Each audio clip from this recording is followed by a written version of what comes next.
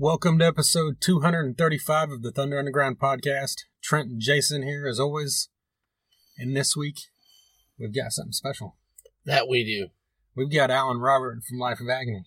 That's kind of one of our, that was a goal for a while. I think it's safe to say it's a goal from the very beginning. Definitely. From when we started getting national acts on here, that's definitely one of the ones that we Somebody wanted. From Life, yeah. Yeah. One of those the guys from Life of Agony. One of those three original members. And we got them. Yes, and it's kind of been, it's simmering. It's been simmering for a while. Yeah, it almost happened. We just never said anything. Yeah, it almost happened a couple other times. Within the past year and a half. Yeah. So yeah, to finally make it happen is a big deal for us. And their new album is fantastic. Yes. And we're going to get to that here in just a bit. But we've got a lot of other stuff to talk about as well. And before we do, we need to let you know that we are sponsored by MedFarm and DEB Concerts. MedFarm is a dispensary located in Broken Arrow, Oklahoma. They're at 24683 East Highway 51. They've got a huge selection. Go in there, check it out, see what they've got. Let them know that we sent you. If you mention Thunder Underground, they'll give you 10% off your order. Follow them on their social medias on Facebook and Instagram. They're always running daily specials on there as well for other discounts. That's MedFarm, PHARM, on Facebook, and Instagram is at MedFarmOK, and their website is medfarmok.com. They've got a doctor on site every Friday, Saturday from 11 a.m. to 1 p.m., and their slogan is Cannabis with a Cause. Right. Because 30% of the profits are going to help build no-kill animal shelters. And that's another thing. You follow them on social media, they're always promoting, area stuff like that. If there's dogs up for adoption, animals, that kind of thing. So they're doing great work over there. So definitely go check them out. I highly recommend it. Not just because they're a sponsor, but because, it's a family-owned, Oklahoma-owned business, and a lot of dispensaries aren't that way. That's right. So get over there, tell them we sent you. DEB Concerts, a promoter located right here as well in Tulsa, Oklahoma. And they keep bringing in some amazing music to the Ideal Ballroom in Tulsa. Bands like Saxon, Warrant, Great White, Lita Ford, Striper, Tom Kiefer, Sebastian Bach, Dokken, LA Guns, Junkyard. And coming up on November 23rd, they're bringing in Vixen and the Iron Maidens. That's going to be awesome. Along with opening band out of Tulsa, Oklahoma, known as Down for Five. Of course. Who we are big fans of, been friends with these guys for a long time, and they have been on this podcast in one form or another several times in our 235 plus episodes. And if you're not familiar with the Iron Maidens, this is an all-female tribute to Iron Maiden, obviously. So that's a very cool thing. Really looking forward to finally seeing that, and that's where Anita Strauss got her name recognition before Alice Cooper. And then Vixen, of course, hits from the 80s. Yeah, you can't go wrong. Yeah, so that'll be a great night, November 23rd at Ideal Ballroom. Eddie Trunk will be hosting this, just like he does almost every show at the Ideal. You'll be crying on the edge of a broken heart. We will. Both those things. Yeah. Right? Yeah. And then you can run to the hills. Exactly. Right. It's a win-win. Yeah, of course. So, check that out. Hit up Down for Five for advance tickets. You save a few bucks. It helps them out as well. Even if you're coming in from out of the Tulsa area, they will get you tickets. If not, of course, you can buy them at the door or buy them in advance at Stubwire. And of course, tell them that Thunder Underground sent you, just like you do with MedFarm. All right, so earlier this month, COC played the Cain's Ballroom. Yes, they did. I don't know if they played it or slayed it. I'm going to say they slayed it. That's a good adjective to use. Or verbiage. That's both, I guess. I figured. Yeah, I like that. If you've listened to this podcast in any form, you've probably, come to the conclusion that both of us are huge fans of Corrosion of Conformity. And we have, we've been talking about this band since day one. And because when we started this podcast, they weren't even, they were together and as a three-piece. Pepper wasn't even in the band yet. Yeah. Back. And we would talk about it. Man, I wish Pepper would come back. And then all of a sudden, he did in 2016. And we got the chance to see them. I think their first touring of U.S. was when they were open for Lamb of God. Of course. Outside of some select shows. And we got a chance to get Reed Mullen on the podcast and talked all about that. And then later on, last year, we had Mike Dean on the podcast. That's right. I'm pretty sure that before Reed Mullen talked to us, I'm pretty sure he snorted a gigantic fucking line of coke. Probably in the shape of Oklahoma. You think so? Yeah. I mean, listen to that. I haven't listened to it in a while. Dude is hyped. Okay. Okay, anyways. It was pretty late. It was after the show. Maybe it was right? just hyped from the show. Yeah, okay, great. Yeah. I'm just saying. Let's go with that. Okay. But I will say that still stands as one of my favorite ones, not just because it was great, just because it was a dude from COC. Yeah, not just because of that, because it was just cool, talking to him and the things he had to say. So if you've never checked those two out, go check them out. But getting to see COC in a headline manner, we have a couple times. We saw him at the Ride for Dime. But most times we've seen him since Pepper's been back, has been in a supporting role or at a festival or whatever. Yeah. So we got a full-on set with Mothership and The Skull opening up. And both those bands put on excellent freaking shows. Of course. We've talked about, I mentioned Ride for Dime. That's where we saw Mothership for the first time. And that band's just a phenomenal 3-piece stoner rock band, but just really energetic at the same time. Oh, yeah. I mean, you can't go wrong with them. And they always kind of deliver it. It's always there. Yeah. And some of their music, even has a psychedelic feel, but this, I don't get that live. I just get it when you listen to the studio stuff. And, remember they came in second place for the Metallica tour in 2017? Or was that 16? Whatever year that was. I mean, that would have been cool. Yeah. The thing that Local H ended up winning, the fan vote thing. Hey, Local H is great, but man, that would have been awesome. Yeah. I think Mothership would have, nothing against Local H, but Mothership would have fit the bill a little bit better. They would have rocked it. They would have been ready for sure. Yeah. So if you have never seen Mothership or never even listened to them, definitely look these guys up. They're out of Dallas, Texas, and they're just a great damn band. And actually, tonight that we're recording this, they're playing in Oklahoma City. That's right. Unfortunately, we have to choose last in line, because we've never seen them in a full headline set. So that's right. Sorry, Mothership. We will see you again soon, I promise. But The Skull, another band I had never seen, and they've been here. I know they played Downtown Lounge a couple times. Unfortunately, I didn't get to make those. Featuring, I think it's 3, or maybe is it 2 now? I think it started as 3 former members of Trouble. And they play, I think they played 2 or 3 Trouble songs in their set. And, it's kind of like, Mothership in a way. You're getting a doomy, stonery kind of upbeat, fun show. Definitely. But this is, as opposed to Mothership, you got 5 guys on stage. Yeah. You get a wall of sound, and they pulled it off great vocals, high energy, and it was cool to finally see them, because Trouble was one of those bands that I didn't really listen to in the 90s, but always heard them on those music choice kind of things and stuff. And I was because I really like Caius and that kind of stuff. Oh, and yeah. Fell into that category, but it's one that I didn't really ever check out much back then, but listening to it now, I was really happy to be able to see this. Yeah. So that's another thing. If you haven't seen The Skull, I highly recommend it. But getting to the main event, COC, I mean, compared to every other time, it was excellent as always, but what do you think stood out besides the obvious that we're going to talk about in the encore? Well, I don't know. I mean, that is the obvious, and it did stand out. Well, within 2 or 3 songs, they played King of the Rotten. Yes, they played King of the Rotten. And they don't, from my experience, they haven't played that since they came back. Yeah, and I remember when they went into King of the Rotten, I don't know, I can't remember why, we all went to drink beforehand, but for some reason, we ended up at a different part of the venue than you.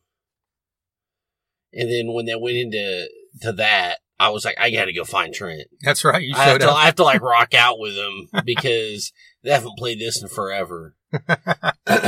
And so that was fucking rad. And you know, it's just, it you know, it speaks to every time that we've seen COC. It's, they're on point. I mean, they're riff masters, riff beasts.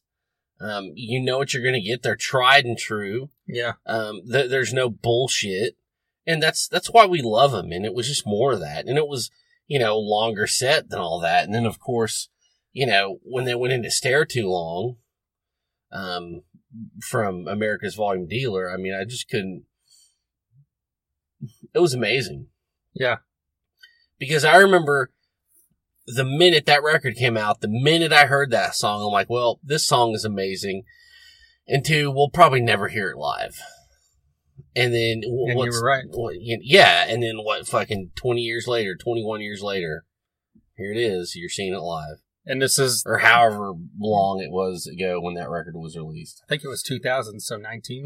Okay. But regardless, they had never, when they played it in Dallas like 2 nights before, yeah, that was the first time it had ever been played live. Yeah. So this was like the second time ever, and that's because it has a steel guitar in it, and they didn't want to do it without that. Yeah. And now they're on tour with the Skull, who, one of the members of the Skull, Alex Johnson, can play steel guitar, so there you go. I mean, it's such a treat, dude. Yeah. Like I saw a thing from him, like a quote from him the next day or something, where he said they just asked him if he was interested in doing it, if he could learn it, and he said, absolutely, I love that song, so he learned it. I mean, it was, that was... And then they played Shelter in Dallas, because that also, from Deliverance, because that also has steel guitar, and they hadn't played that, I believe I read, since sometime in the 90s. Yeah. Well, it was... you know, what it really did, and I don't know, but I'm pretty sure they're getting to the end of this tour cycle for all this. Yeah. This big comeback. And I'm sure that, you know, they were getting antsy, and that's why they just decided to mix it up. Right. And how lucky were we to see that? Yeah. You know, how lucky were we to be on this leg of the tour? Yeah. So, I mean, I just can't, there's never, I can never see this band too many times. They're never not good. So right. There you go. Yeah, and the fact that you got 4 songs from America's Volume Dealer exactly kind of blew my mind, because, you know, that's something, when they came back, they were obviously sticking to Deliverance, and, you know, you would get why am I drawing a blank? Who's Got the Fire? Mm-hmm. Usually in sets, and that was it. Yeah. And then they started pulling out Diablo Boulevard and 13 Angels, and then now we're getting Stare Too Long as well.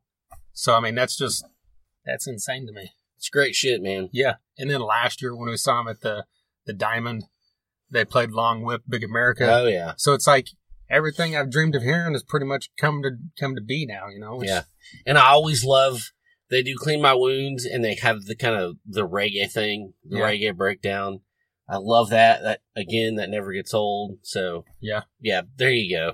We could go on and on. Yeah, this is a band we could just do a full episode. We probably should someday. Yeah, we should. We really should. I mean, we should do every album in a row on them. They've got enough albums now. Yes, we should. We really fucking should, dude. Because that'd be an interesting, too, because you've got, 3 albums pre-Pepper. Yeah. Before the sound totally changed. So that's kind of I know. You know? And then even a couple in between In the Arms of God and yeah. No Cross, No Crown. Yeah. Exactly. So it's insane. But it's another one. If you haven't checked out No Cross, No Crown, get your ass to wherever you buy music from and get that, because it's freaking fantastic. That it is. Yeah. All right, well, let's play some music. So we're going to play you a band now out of Arizona called Wrath Upon Eden. Let's play this song and then come back and talk about it. This song is called Hero.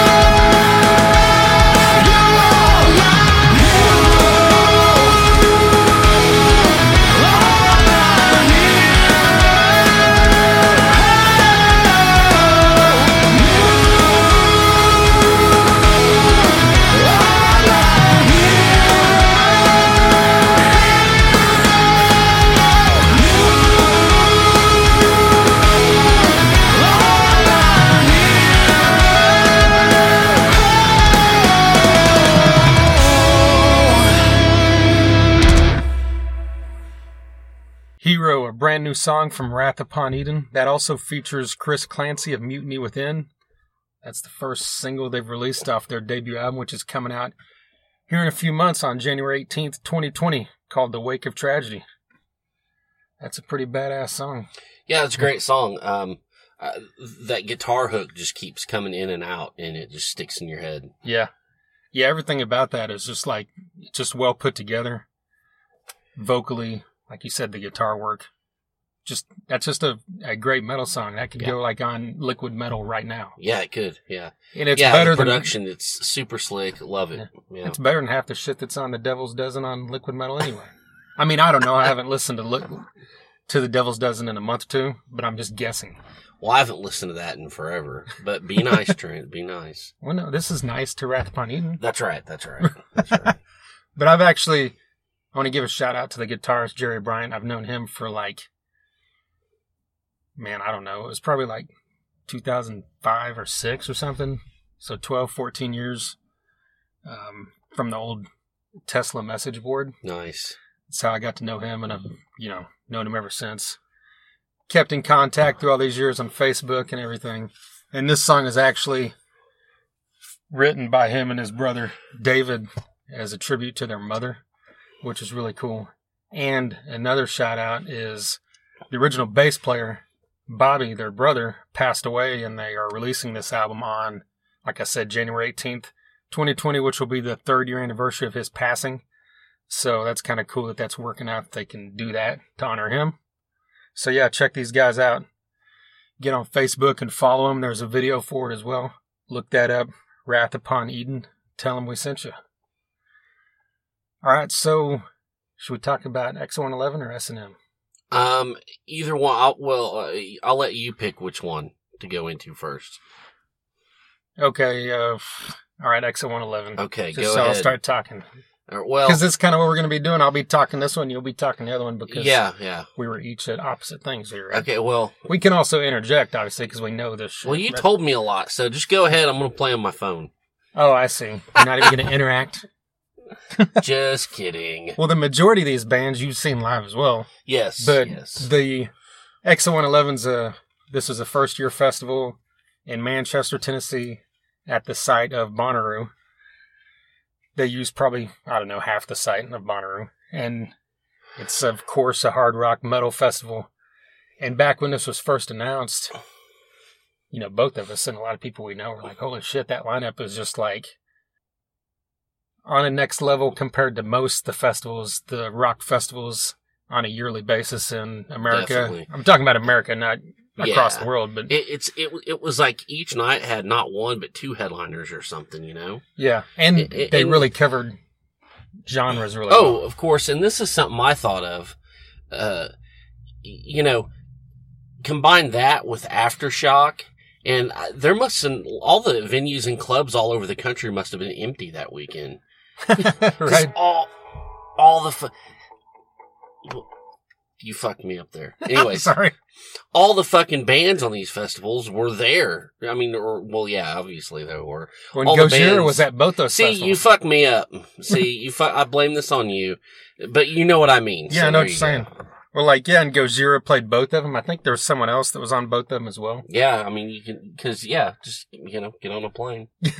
Right.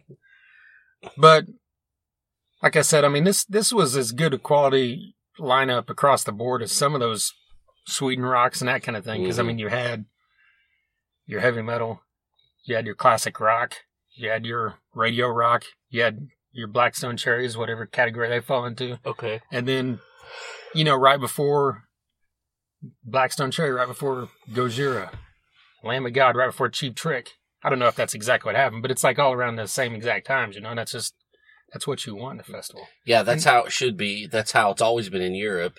And it's just now that, we're getting to that. And that's a great thing.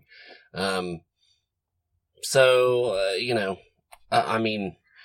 me ask you, I don't know if you're wanting to get into like a band by band breakdown or whatever. I don't know. I was going to mention a few. You saw so much, but let me ask you something. Like, you're working a lot of these. You saw Exit 11, which is one of the newer ones. Like, do you think there's a point where there's going to be like oversaturation of festivals? I feel like it's already there. Okay. I mean, and do you think some of these are going to kind of start falling by the wayside, maybe? Yeah. I mean, we haven't seen it really with the rock ones yet, but over the last 2 or 3 years, a lot of festivals have been falling by the wayside. Okay. From just like the mixed genre ones, or just like, there's just a lot of them out there. Yeah. That are like 1 year or like sometimes a few years and then fall off. Because, I mean, there'll be weeks, and especially when you get into August, September, October, and then back in the early, like April and May, where there's like across the country, there's several festivals the same weekend. Yeah. You know, not just a bunch of festivals throughout the year. Yeah. So, yeah. Well, like I said, all the bands were at those festivals, all the venues were empty. Right.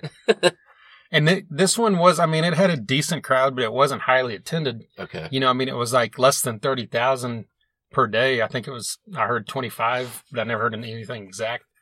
And I thought that was probably because it's a new festival, and plus a lot of the other festivals had already happened and been announced, and people made plans for those, that kind of thing.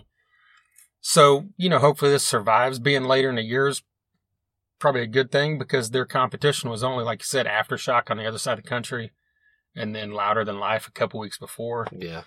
So if they hang around the same time of year, they'll probably, I would think, give it another year. I mean, they're on a festival grounds that already exists. It's not like they're renting land from the city or something. Yeah, so. true.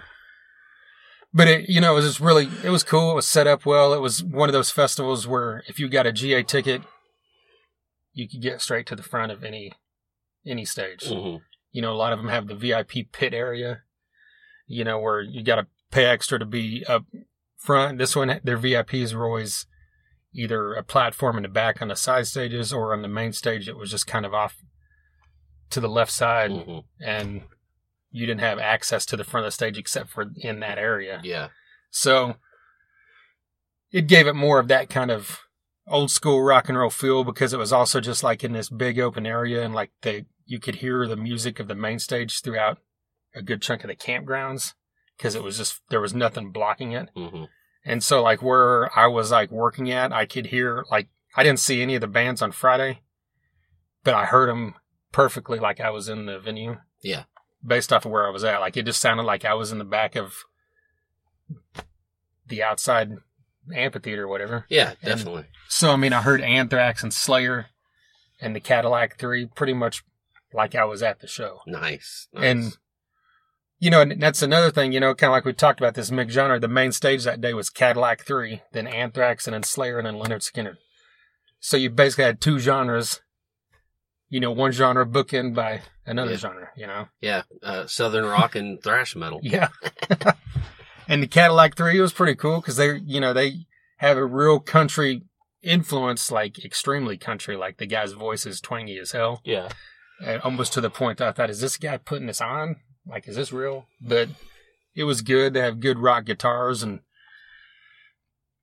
so it was cool to see them. And then, of course, or anybody that's listened to this podcast more than twice knows how much we love Anthrax. Oh, man. And then, of course, how much we love Slayer. Of course. And so I was really happy to be able to work at this and see Slayer one more time, because, I mean, I probably won't get to see him again before the end of November. Yeah. That's it for at least now. Yeah. And both of them were on freaking point, on fire like they always are. I've never seen a bad show from either of those bands. Exactly. And, Anthrax, like, they played a full hour. Like, it was cool because I think the shortest I saw any band playing was like 45 minutes. Yeah. And most of them were an hour. Okay. If you're on the main stage, and then on the side stage they would get full hour. Yeah. And then be back to the main stage. So, but Anthrax played an hour and didn't play anything from Joey Belladonna's second run. Really? Yeah. None of off the last two new albums, which they usually play play in the end, or right? Or what else? There's 2 or 3 of those songs they'll kind of usually Breathing play. Lightning, or yeah. But nothing. But they did throw in a few, like NFL, Nice Fucking Life, that I haven't seen them play. I know they've been playing, but I haven't seen it. And then Now It's Dark, and a couple other songs like that were deeper cuts that weren't always in the live show. Yeah. So I was happy about that. And Slayer, was pretty much what they've been doing, where they're hit points of throughout the career, playing everything. And sounded fucking perfect. As they do. Yeah. And that day, actually, I did see, when I went to go eat dinner, the way that it was set up was the second stage was really close to where I was eating, and I got to step out and see Black Label Society for one song. Okay. Song plays Suicide Messiah. I mean, there's not much to be said. It's fucking Black Label Society. You know what you're going to get. Yeah, it was great. Zach was welling on his ass off, and that was a side stage, and as you would expect, with it being Black Label, it was like wall-to-wall people. Yeah, you know it. And, so yeah, I mean, I enjoyed how they had it set up, because, I mean, a lot of the side stages were like, let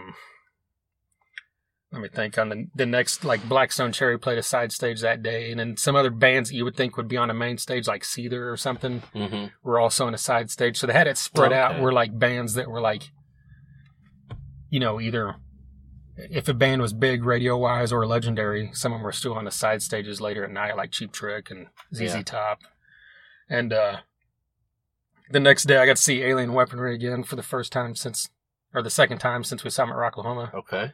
And of course, they were badass. Oh, yeah. And they seemed to get a pretty good response, which I thought was cool, because I talked to a few people about them, and a lot of people that I talked to hadn't heard of them. So I was like, kind of, the day before was like making sure people would go check them out, you know? Yeah. And then got to see Power Trip for the first time. You motherfucker. Yeah. Which is something we've been talking about for a couple years, right? Man. And because they finally came to Tulsa about a year ago, and it was on the same night that we had our Thunder Underground Fest. Yeah, it figures. So a year later, I got to check them out. They're on a side stage, and I got to see the whole show from right up front. I got up there with Kevin. Nice. Kevin and Rachel Graham. And it's the same thing that we just said about the other two thrash bands. This is a new era thrash band, and they laid it down just like you would expect they would. Yeah, they did. Yeah, for almost I think they had a full hour, if I remember right. And, you know, they sounded freaking perfect. Nice. That's awesome. And that's another one. It wasn't a massive crowd, but there was a good crowd over there, and there was a lot of people wearing Power Trip shirts. A lot of people there that knew the music. And I even heard some people later that day, I can't even remember what show I was standing around at, they were talking. I heard a couple people say that, man, I saw this band Power Trip and I hadn't heard of them and they were fucking awesome. So, I mean, that's the kind of thing you want from a festival like this. Of course, yeah. That's what you play them for. Yeah. You so, turn people onto you. Yeah, if you're one of those people that don't know Power Trip, check them out. And then the highlight for me, or one of the highlights for me, was Gojira. I bet. We just talked about him here a few episodes ago because you saw him at the Knotfest Roadshow. Of course. And you had seen him like 10 years ago opening for Metallica, but I'd still never seen him. Because I was at that Knotfest Roadshow, but didn't get a chance to see him because I was working. And just like you said, when you talked about him, it was just one of those bands. It's just fucking tight as hell, perfect. This huge wall of sound, and it's like, why didn't I really, I didn't really get into this band until about a year or two ago. Mm-hmm. And I was just like a real late comer on them, and I'm just like watching them live, and I'm like, what the fuck was where were we at, Yeah. Even though I listened to them, I just didn't really get like really into it. And they're a band that like is real stunning, like a lot of visuals behind them. Yeah. I mean, they don't really need it, but it just kind of adds to it. Yeah, that's really cool. Yeah.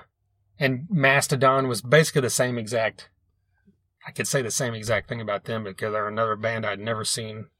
And I didn't really get into them until the past year or two, like heavily. Yeah. And they were stunning live as well. Just like they have all the stuff going on, like the psychedelic stuff behind them. And just to see those four guys up there, all of them freaking singing, all of them sounding they're phenomenal, pulling off the shit they pull off. And it's just like, they're one of those bands that kind of get out there at times a little much, but, in their live show, it just all fucking makes sense and all comes together perfectly. So them and Gojira were the highlights as far as being able to see two bands I'd never seen before, along with Power Trip, and that was all in one day, which is kind of exactly crazy. And that day as well was Cheap Trick, and you can never go wrong with freaking Cheap Trick. No, they'll never let you down. Yeah. They're a live band that I will champion till the end of time. They're like one of those classic rock bands that they're not underrated, but they are in a sense of that not enough people talk about them as being one of the greats, I think. Yeah. And you go see them live and you realize how truly great they are. And then that night, of course, was headlined by Def Leppard. And when they hit the stage, it was like 37 degrees. Really? Yeah. Wow. They went on, like, the headline sets the first 2 nights started like 11:15 or 11:30 at night. And it was like 37 degrees when they went on. And did Phil Collins still have his shirt off? No. Yeah. I was waiting on it. Exactly. Like, he had it open, but he had like 2 shirts on, like a button-up shirt and something else over. And I can't remember if he ever took the top layer off, but I kept waiting to see if he would, and he never did. And then there's like a recap video that they posted a couple days ago about the show, and they talked about how that was the coldest show they've played in their history. Wow. And then they even mentioned that. I think Joe Elliott said it, or someone said it, that Phil left his shirt on. And they were talking about how it was hard to hold the drumsticks and picks and stuff. Yeah. And I think he did say drumsticks, and I sent that to Jason Carroll, and he pointed out that, why did he make that plural? It should be drumstick, right? You assholes. You assholes. So anyways, I went to see S&M 2, Metallica. But Def Leppard played Promises. Nice. I love that. Yeah. I love that song. I don't give a shit. Yeah, same here. They played Paper Sun. It's also from that album. The Euphoria album. They played Let It Go from High and Dry. Fuck yeah. And I feel like there was another one that was kind of like those that, Excitable from Hysteria, which you don't usually hear. Okay. And they'd played all these songs at that Vegas thing, so I'm sure that's why it was still in the set. Yeah, so they just, So that was really cool for me. I'd seen that band a ton, but to be able to see a few songs that you don't normally see was great. And then Sunday was, let me see, I had my thing, Alter Bridge. Fucking amazing. Yeah. As you know they would be. I missed like the first couple songs, but I don't think they played anything off the new album. They might have, and I just forgot, or it was at the very beginning, but I loved that they played an hour and they still played Blackbird. Yeah. Because that was, I figured that was a song that was reserved for their headline sets, because it's like 8 minutes, you know? Yeah. They played it there, like second to last song, and they had a huge crowd over there, and everybody's into it, so I'm really happy about that. Because you remember when that band first came out? We talked about it, and I think you said, I don't think this band's going to be around that long. It's like they're too good, but people aren't ever going to fucking catch on, and they finally are. I know. It's took many years, but they finally fucking caught on to it. It goes to show I know nothing. Well, no, it goes to show that we were way ahead of the curve with this band. Well, yeah, I mean, they're phenomenal. And then Lamb of God was, of course, phenomenal. It's fucking Lamb of God. Yeah.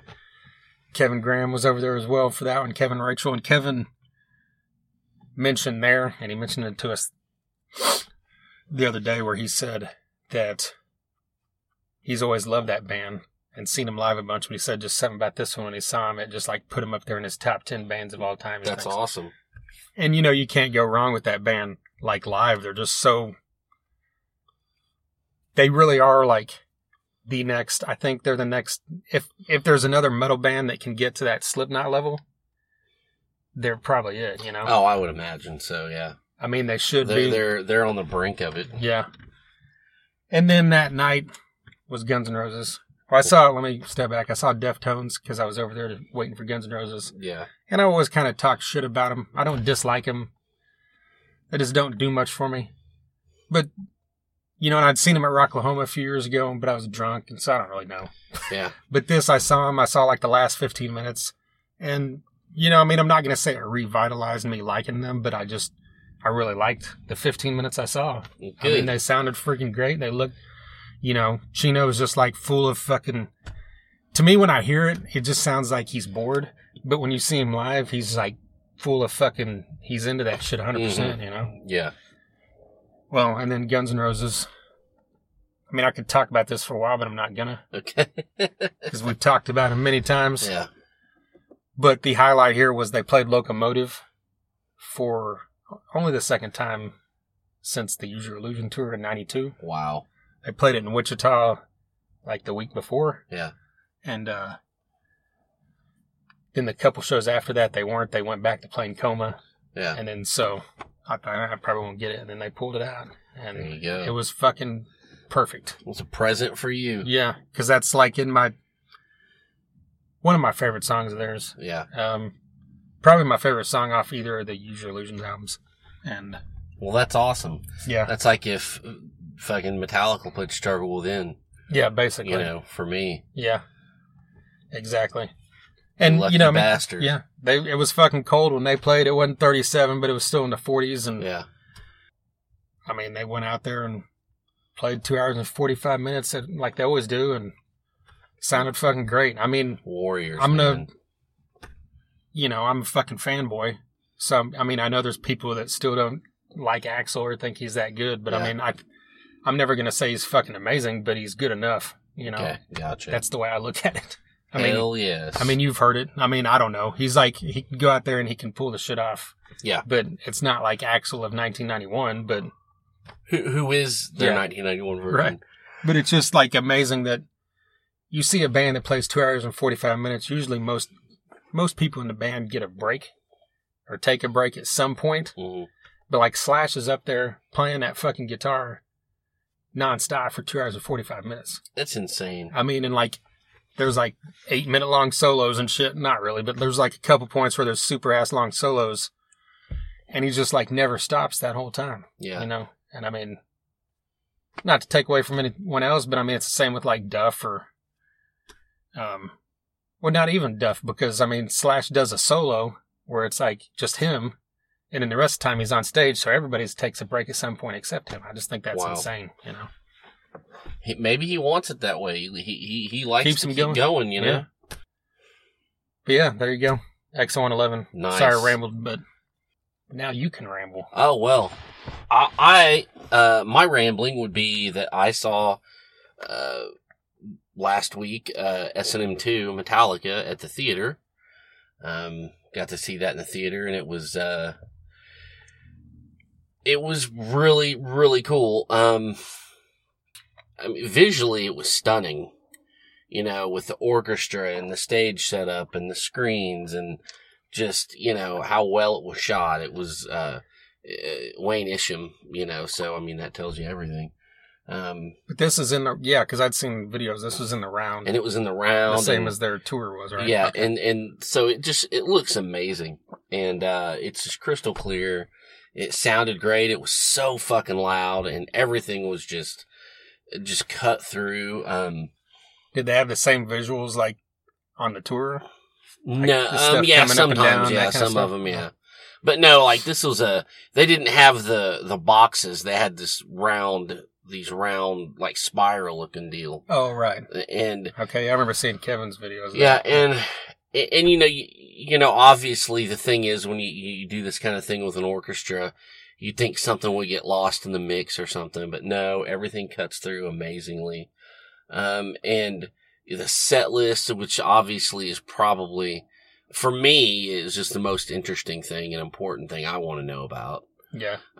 You know, so, you know, highlights for me were The Day That Never Comes.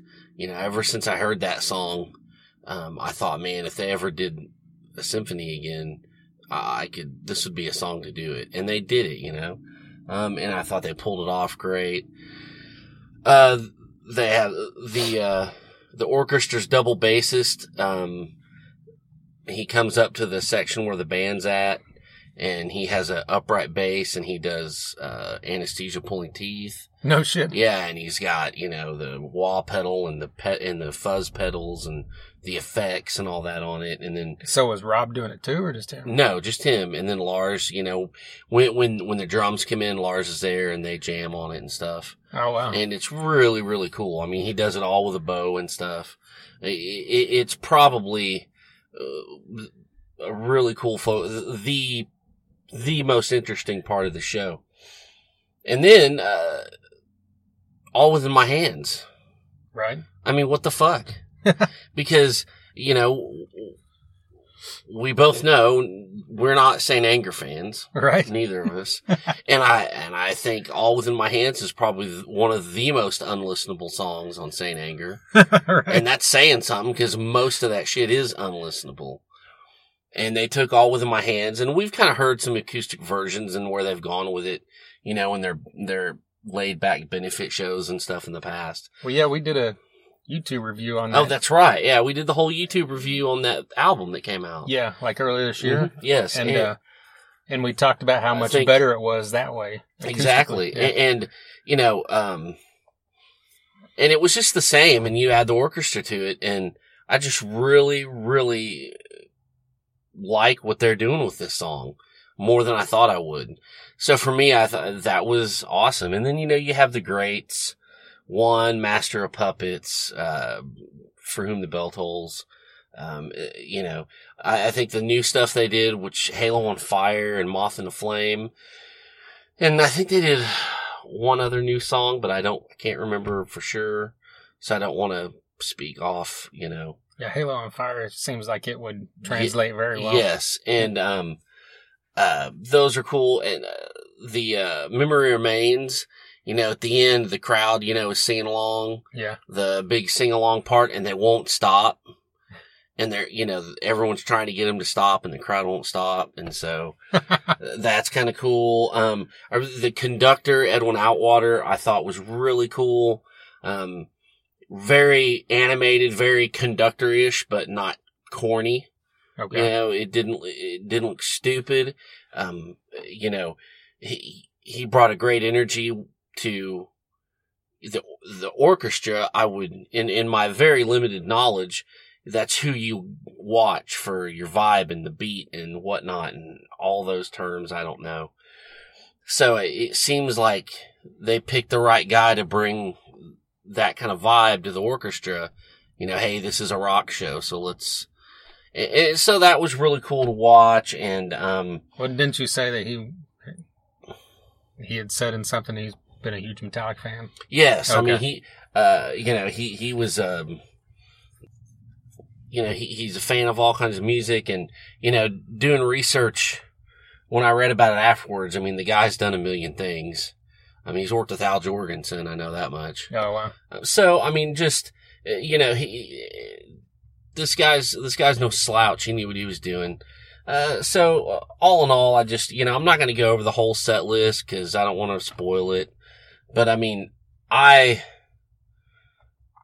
you know it's going to be coming out on Blu-ray. Oh, yeah, it's going to be. So I'm going to be buying that shit like an idiot. Vinyl, whatever. I want it all. So I can't wait for that. And it's really cool. And I think that, I mean, I don't know. You know, S&M 1 had Bleeding Me and shit. So that's fucking awesome. I'm not going to say I liked S&M 2 better. But I mean, I definitely know that visually it was way better, and that's just technology, and that's just sign of the times. But it was, you know. Well, I heard some people saying it sounded better too, like as far as. Oh, it sounded fucking amazing. I don't remember what the issues were with the first one. Just people saying like the way the band sounded compared to the orchestra, like didn't like mesh as well or something. Yeah. I don't know.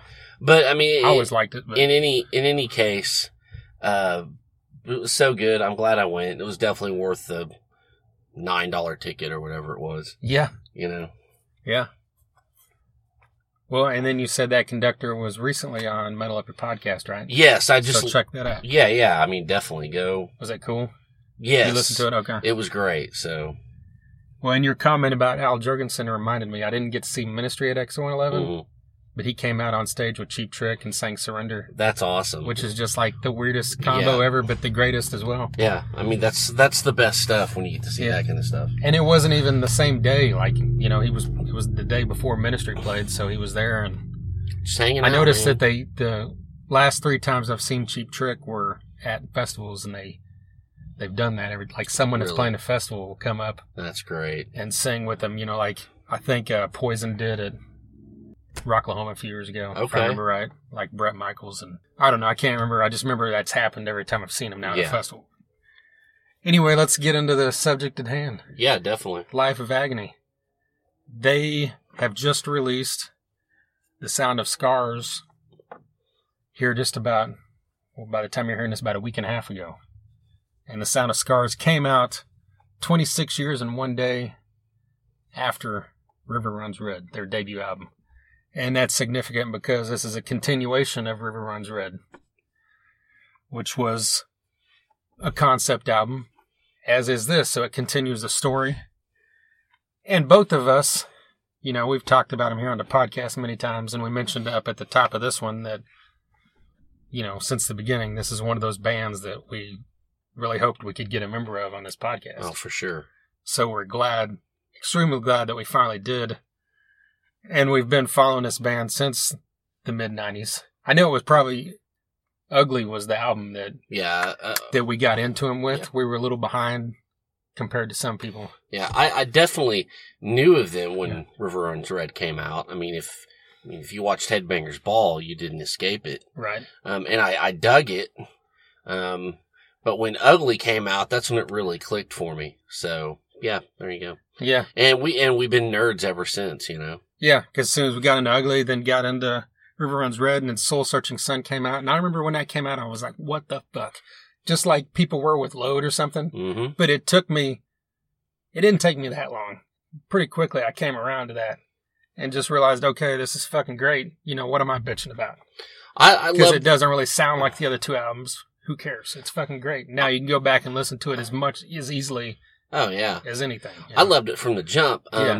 Because, you know, there was such a huge difference between River Runs Red and Ugly.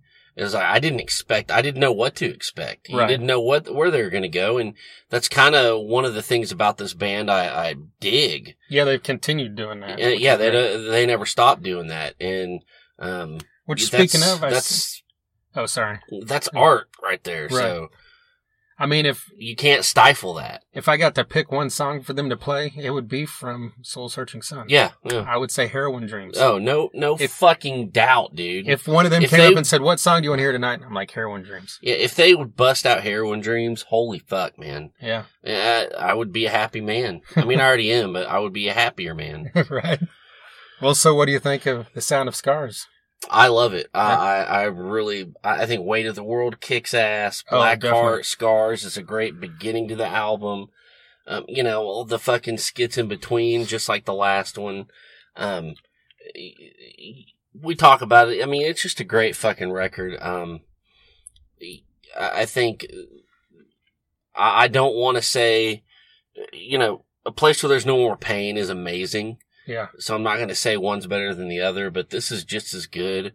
Yeah. I think this is a great fucking record.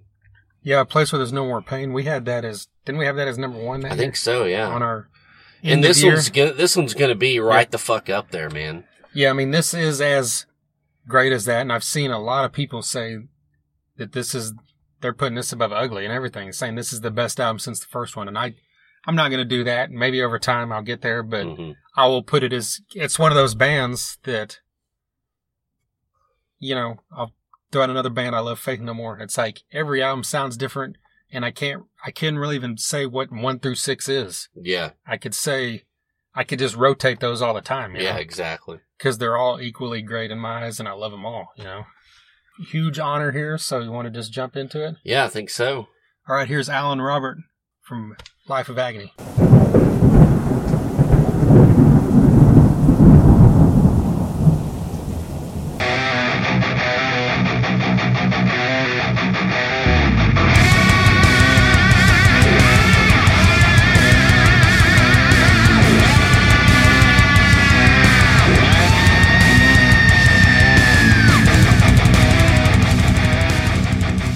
Sound of Scars is out now. It's getting a ton of critical praise, as it should. Are you happy with all the response you've heard so far? Yeah, we're really humbled, actually. We put a lot of time and effort and love and blood, sweat, and tears into it. And, you know, we're trying to satisfy what we wanted to accomplish first. And it just feels good that everyone else shares that view, too. You never know what people are going to think, and you try and create art in your vision and how you see it happening, and it feels good to know that a lot of fans are happy. Well, and that's what you got to do first is, you know, kind of what feels right to you, what you want to do. Yeah, absolutely. And, you know, we've done that every step of our career, and sometimes it connects with people and sometimes it doesn't. And sometimes, you know, I remember when we put the Ugly record out, back in '95, and it was such a different direction than River Runs Red.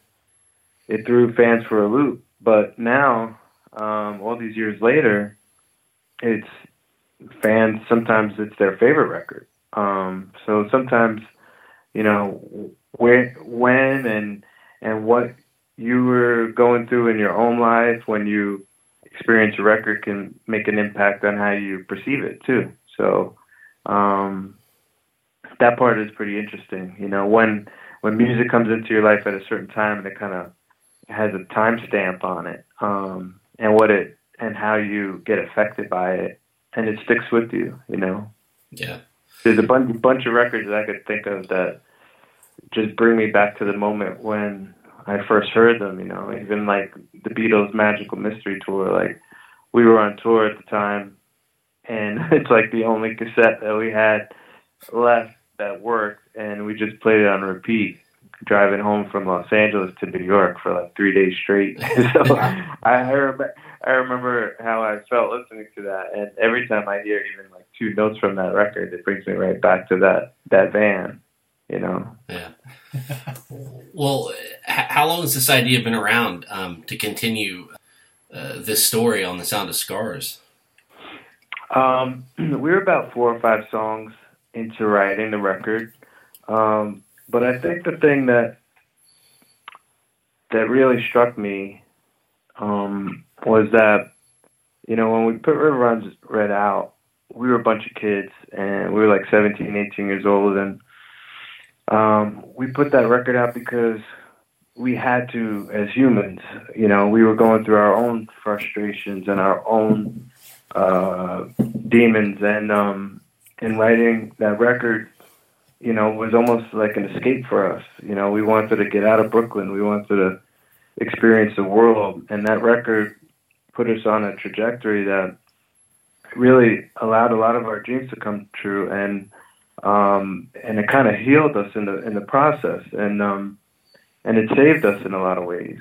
And I know that record saved a lot of fans out there too, because they could relate to the messages behind the music, and we've heard that a lot over the years. And then fans would always come up to us and say, River Runs Red saved their life. And there's a lot of survivors out there, and we're survivors too. And so I started thinking, you know, that a lot of the lyrics were dealing with scars that kept coming up in a bunch of songs for the new record, and, you know, how scars, you could reflect on a scar, an emotional scar or a physical scar, and the things that haunt you from your past.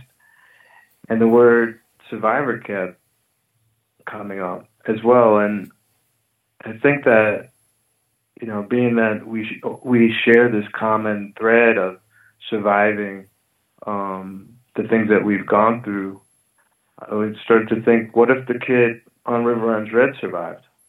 And, you know, we've made such an impact on so many people to get them out of some dark times, that I started thinking, you know, what if that kid had a band that he connected with and made him hang on?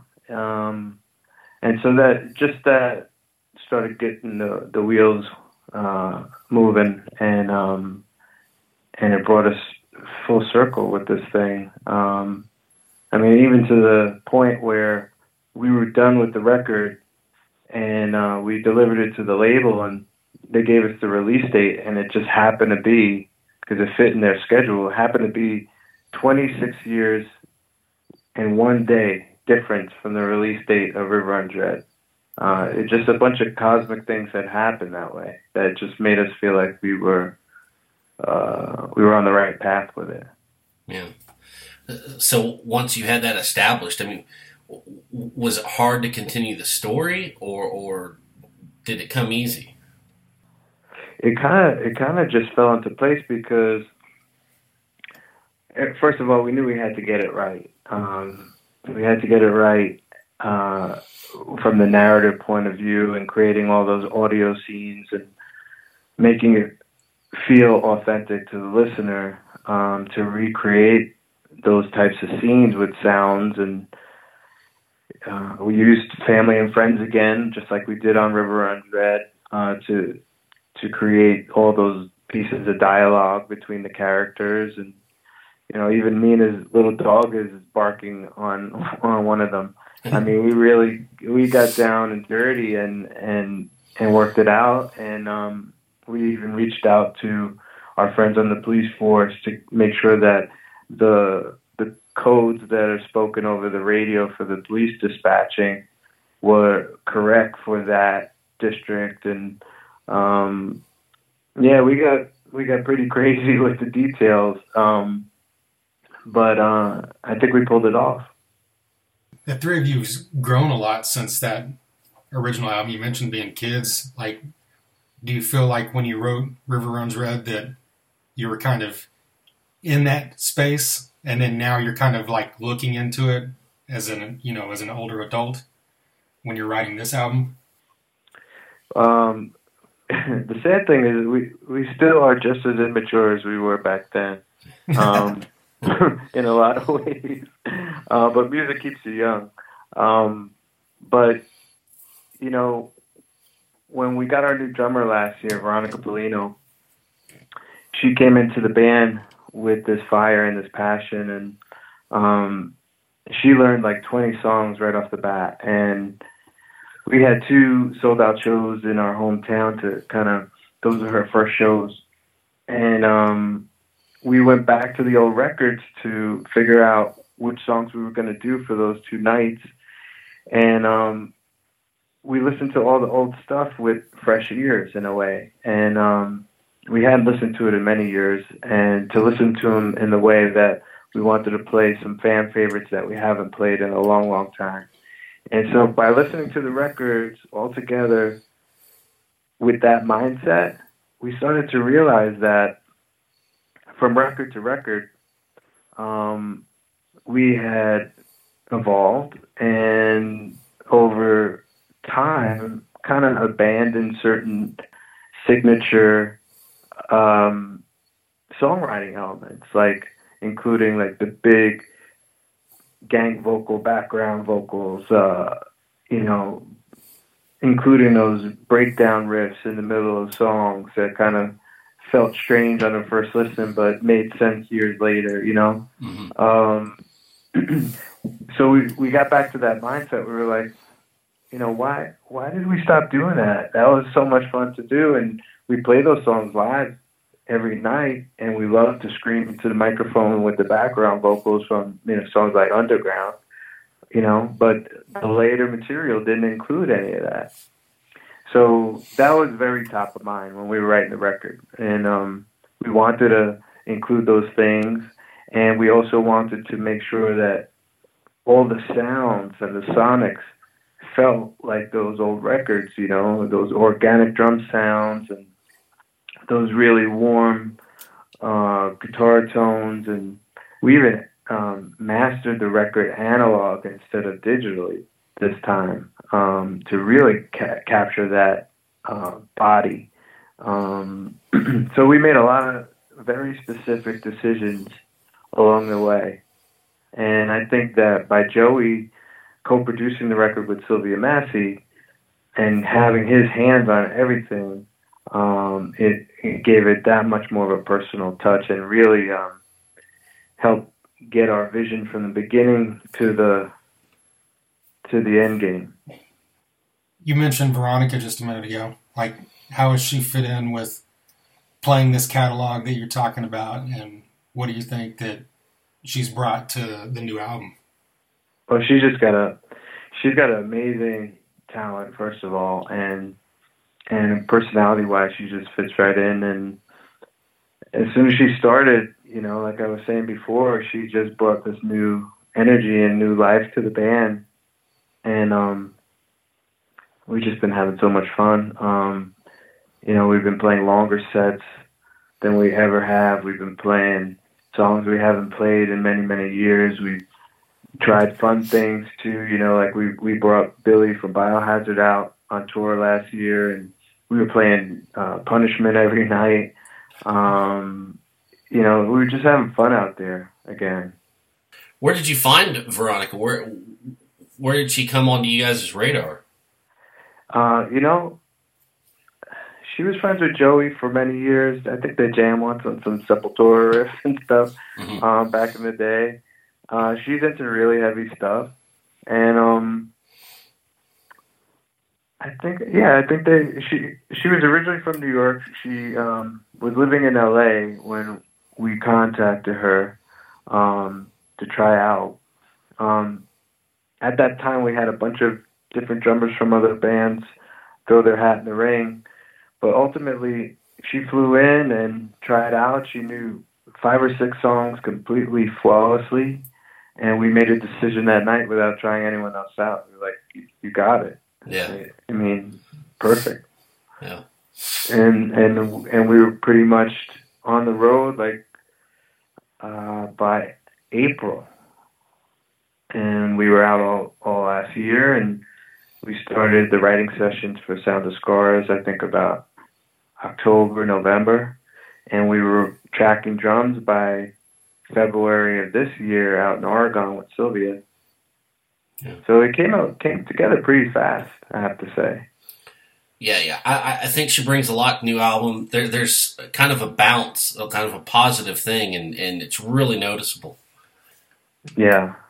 She's very intricate and precise, and there's just like a snap to the way she plays.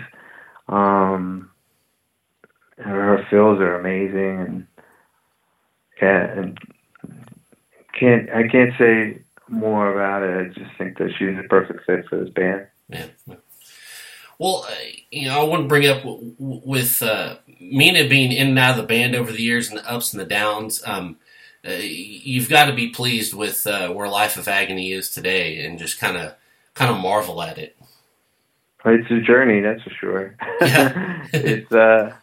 It's a very unique story, and we've been childhood friends since we're kids, and it really means a lot to us to be able to get through those hard times and to and look back, especially having this record come out just a few days ago, after all the hard work, and just kind of soak in the responses. It feels really good, and we head out to Europe on Sunday to start the SOS World Tour, and we're bringing our brother Doyle from the Misfits out to support us, and it's gonna be great. Actually, Saturday night we're going to see the Misfits destroy Madison Square Garden. Nice. And then we all fly out together the next day to Europe. I think they're saying that might be their last one. Yeah, I've heard that too. Yeah. Well, one thing I wanted to bring up, you mentioned Ugly earlier, and that too is my favorite record, but I think that no matter if you're talking about Sound of Scars or Soul Searching Sun or any of them, they're all varied, but it seems as long as you and Mina and Joey are involved, it's undoubtedly Life of Agony.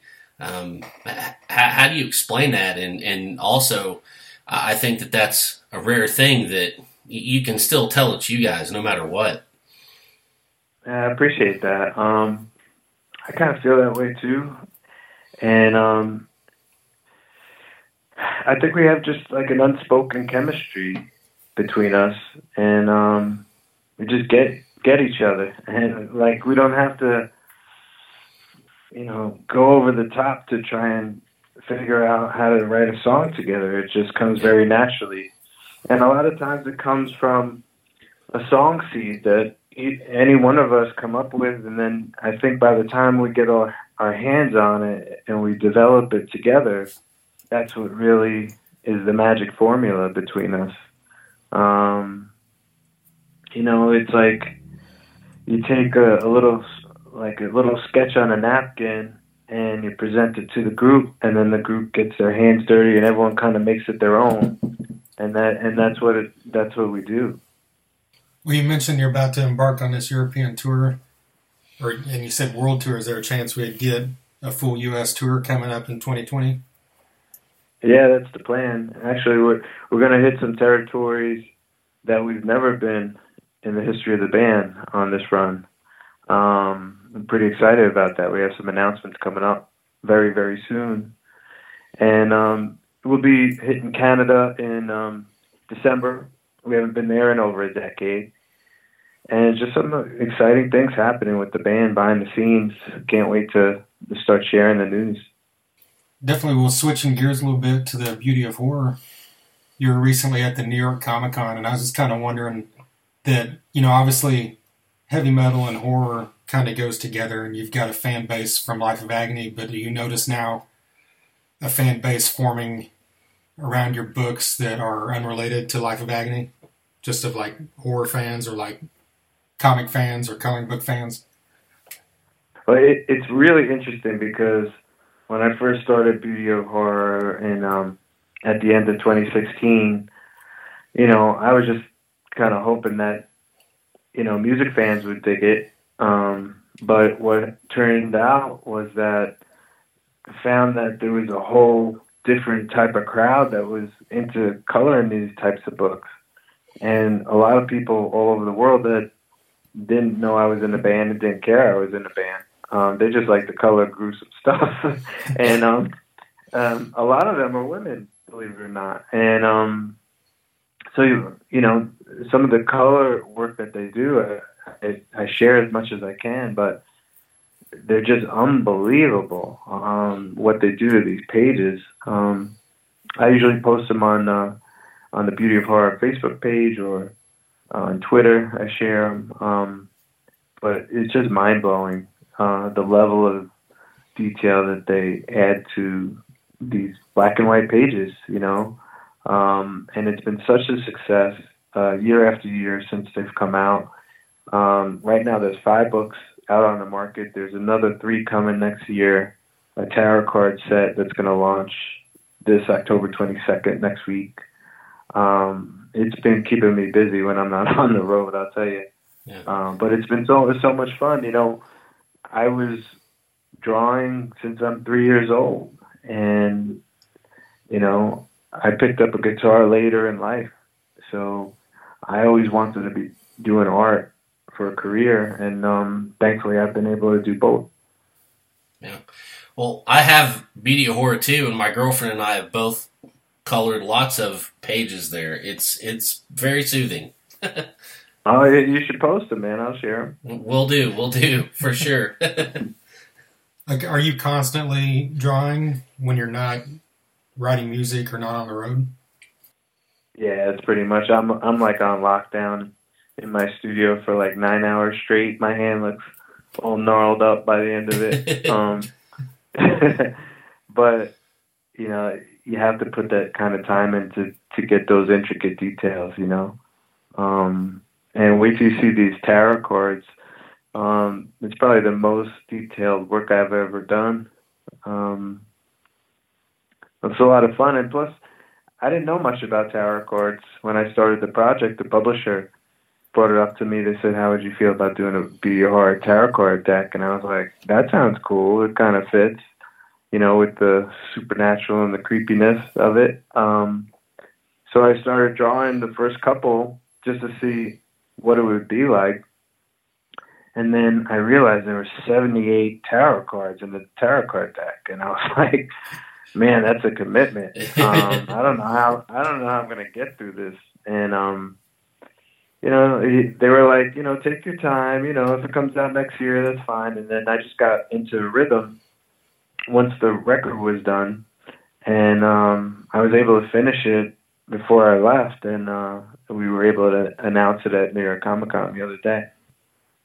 Well, when you're drawing, do you envision it in color and draw it that way and then just take the line work for the books, or do you just draw line work?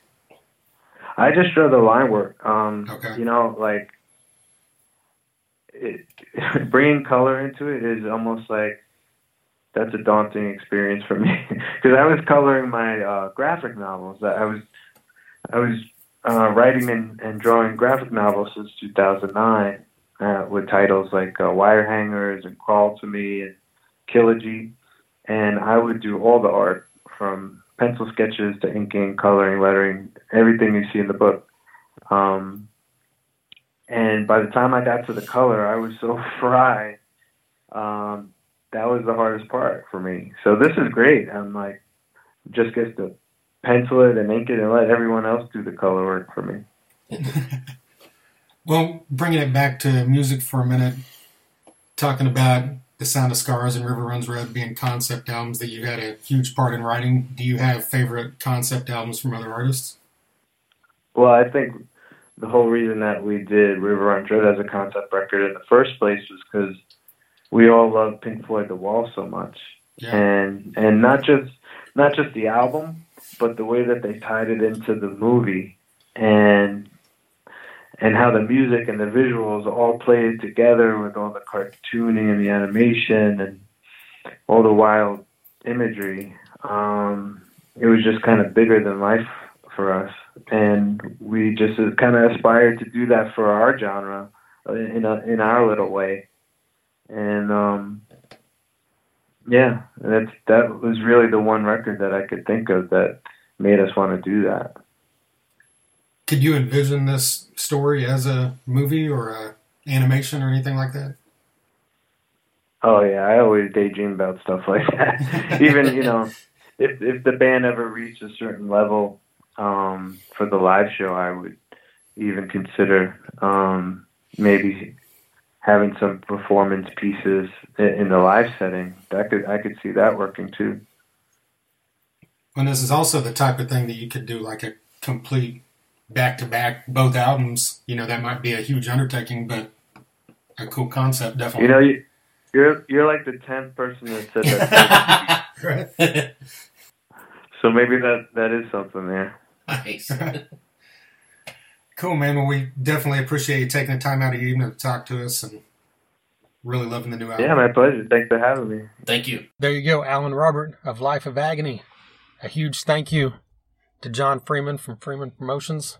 And of course, a massive thank you to Alan Robert for taking the time out of his evening to talk to us there. We recorded that just 2 or 3 days before the band left to go on their European tour. Yes. Which is what they are currently on. And they just now announced here a couple days ago an Australian tour. Yes. Which for the first time, that's what he was alluding to in the interview, right? Exactly. And hopefully a U.S. tour to come, I hope. Yeah.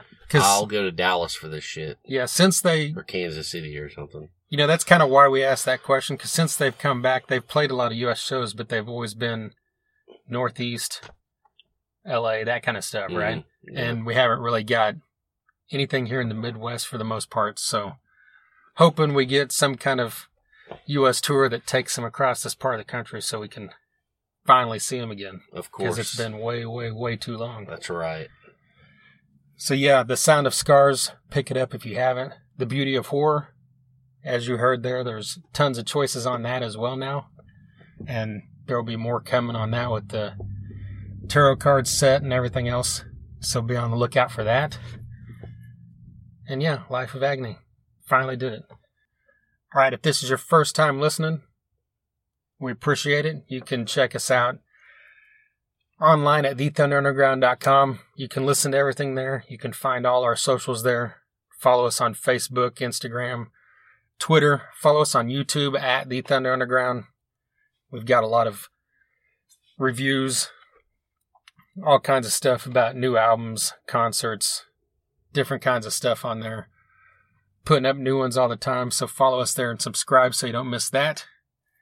You can listen to us at soundcloud.com/thunder-underground and most places that podcasts are heard, iTunes, Google Music, Stitcher, TuneIn, all that stuff. We've got now 234 previous episodes with guys from bands like Seven Dust, Candlebox, Megadeth, Gene Simmons from Kiss, Bruce Kulick, formerly of Kiss, and Grand Funk Railroad. By God. Sons of Texas, Battlecross, Warrant, The Obsessed, Clutch. Yes, 2 members of Crowbar, Clutch yeah, have been on here. COC. 2 members of COC have been on here. I mean, come on. Yeah, a couple members of Superjoint have been on here. That's right. Fucking wino. Yeah, which also means we've had a member of I Hate God and a member of That's right. Philip H. Anselmo and the Illegals, because all those three bands tie together there. And members of Down between Jimmy Bauer and Kirk Windstein. And Pepper Keenan. Exactly. Well, he's been on here, but his band has. Sorry. Just making shit weird now. But yeah, tons of shit you can dig back through. TheThunderground.com. You can find it all there. One random note, which is totally off topic. Right before we started this, or right before I left work, I saw that, you know, the Foo Fighters Kiss guy. Did you see this? What? You know the Foo Fighters Kiss guy, right? No. Okay. Well, this was like a huge viral video. You had to have seen it like last year sometime. The guy that had on like Paul Stanley face paint in the front of the crowd at the Foo Fighters show, and Dave Grohl pulled him on stage I remember to hearing play about Monkey this. Wrench, and the guy just fucking like went into fucking nuts and just like killed it, and Yeah, they I just remember let him hearing keep about going. this. Yeah.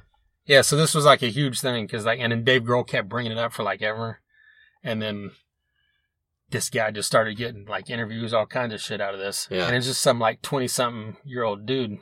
Well, anyway, it was just announced that Greg Rowley, who we know and love from Journey. and one of Journey's greatest songs, "Feeling That Way," Goddamn Yeah. right. and also Santana, has recording a new album with Dean Castronova and Mark Mendoza with the Foo Fighters Kiss guy on guitar. Holy shit. So just because Dave Grohl let this dude get on stage, now he's recording an album with like 3 legendary dudes. Man, I need to start practicing and maybe be pulling some Kiss makeup. Yeah. I get to record an album with somebody. Yeah, like he had said later on, like in some interview, that he put the Kiss makeup on and shit and got up there just to like bring attention to himself. Really? And it worked, I guess. Wow. Well, if we're talking about random shit, did you see that the Nixons and Sponge are going on tour? Yeah, I saw that one. And I thought Our they friend need to Ricky get, Brooks announced that. That's right. Well, They that- need to get fucking Seven Dust and Reverend Horton Heat and Bloodhound Gang and what was that, Puzzle Guts or whatever the fuck that band was called. They're probably, I don't know, they probably work at a law firm now. Have a goddamn Roar tour fucking reunion. Okay? Don't forget Iggy Pop. And Iggy Pop. I mean, He was on come it, just not our stuff. That's right. And have a whole fucking, next summer, let's do this. That's funny. Like I saw that when they announced that a week or two ago, but I completely like forgot to mention it, and I didn't even put that together. Well, Like that's what I'm Sponge. here for. So yeah, the Nixons, there's another band that's been on this podcast. That's right. If you like that 90s stuff, Local H, I love it. and of course Candlebox, I mentioned them. I'm sure Exactly. there's other ones I'm forgetting, but Man, look that it up. Candlebox one was a good one. That's a good dude, man. yeah, Right on. yeah, very cool. I guess we'll talk to you soon. We've got an interview coming up with Linda Lou, the lead singer of Marishi 10, a great new metal band you need to check out. And we've got a couple other things in the works. So we'll let you know as soon as it happens. Until next time. Thunder Underground, y'all.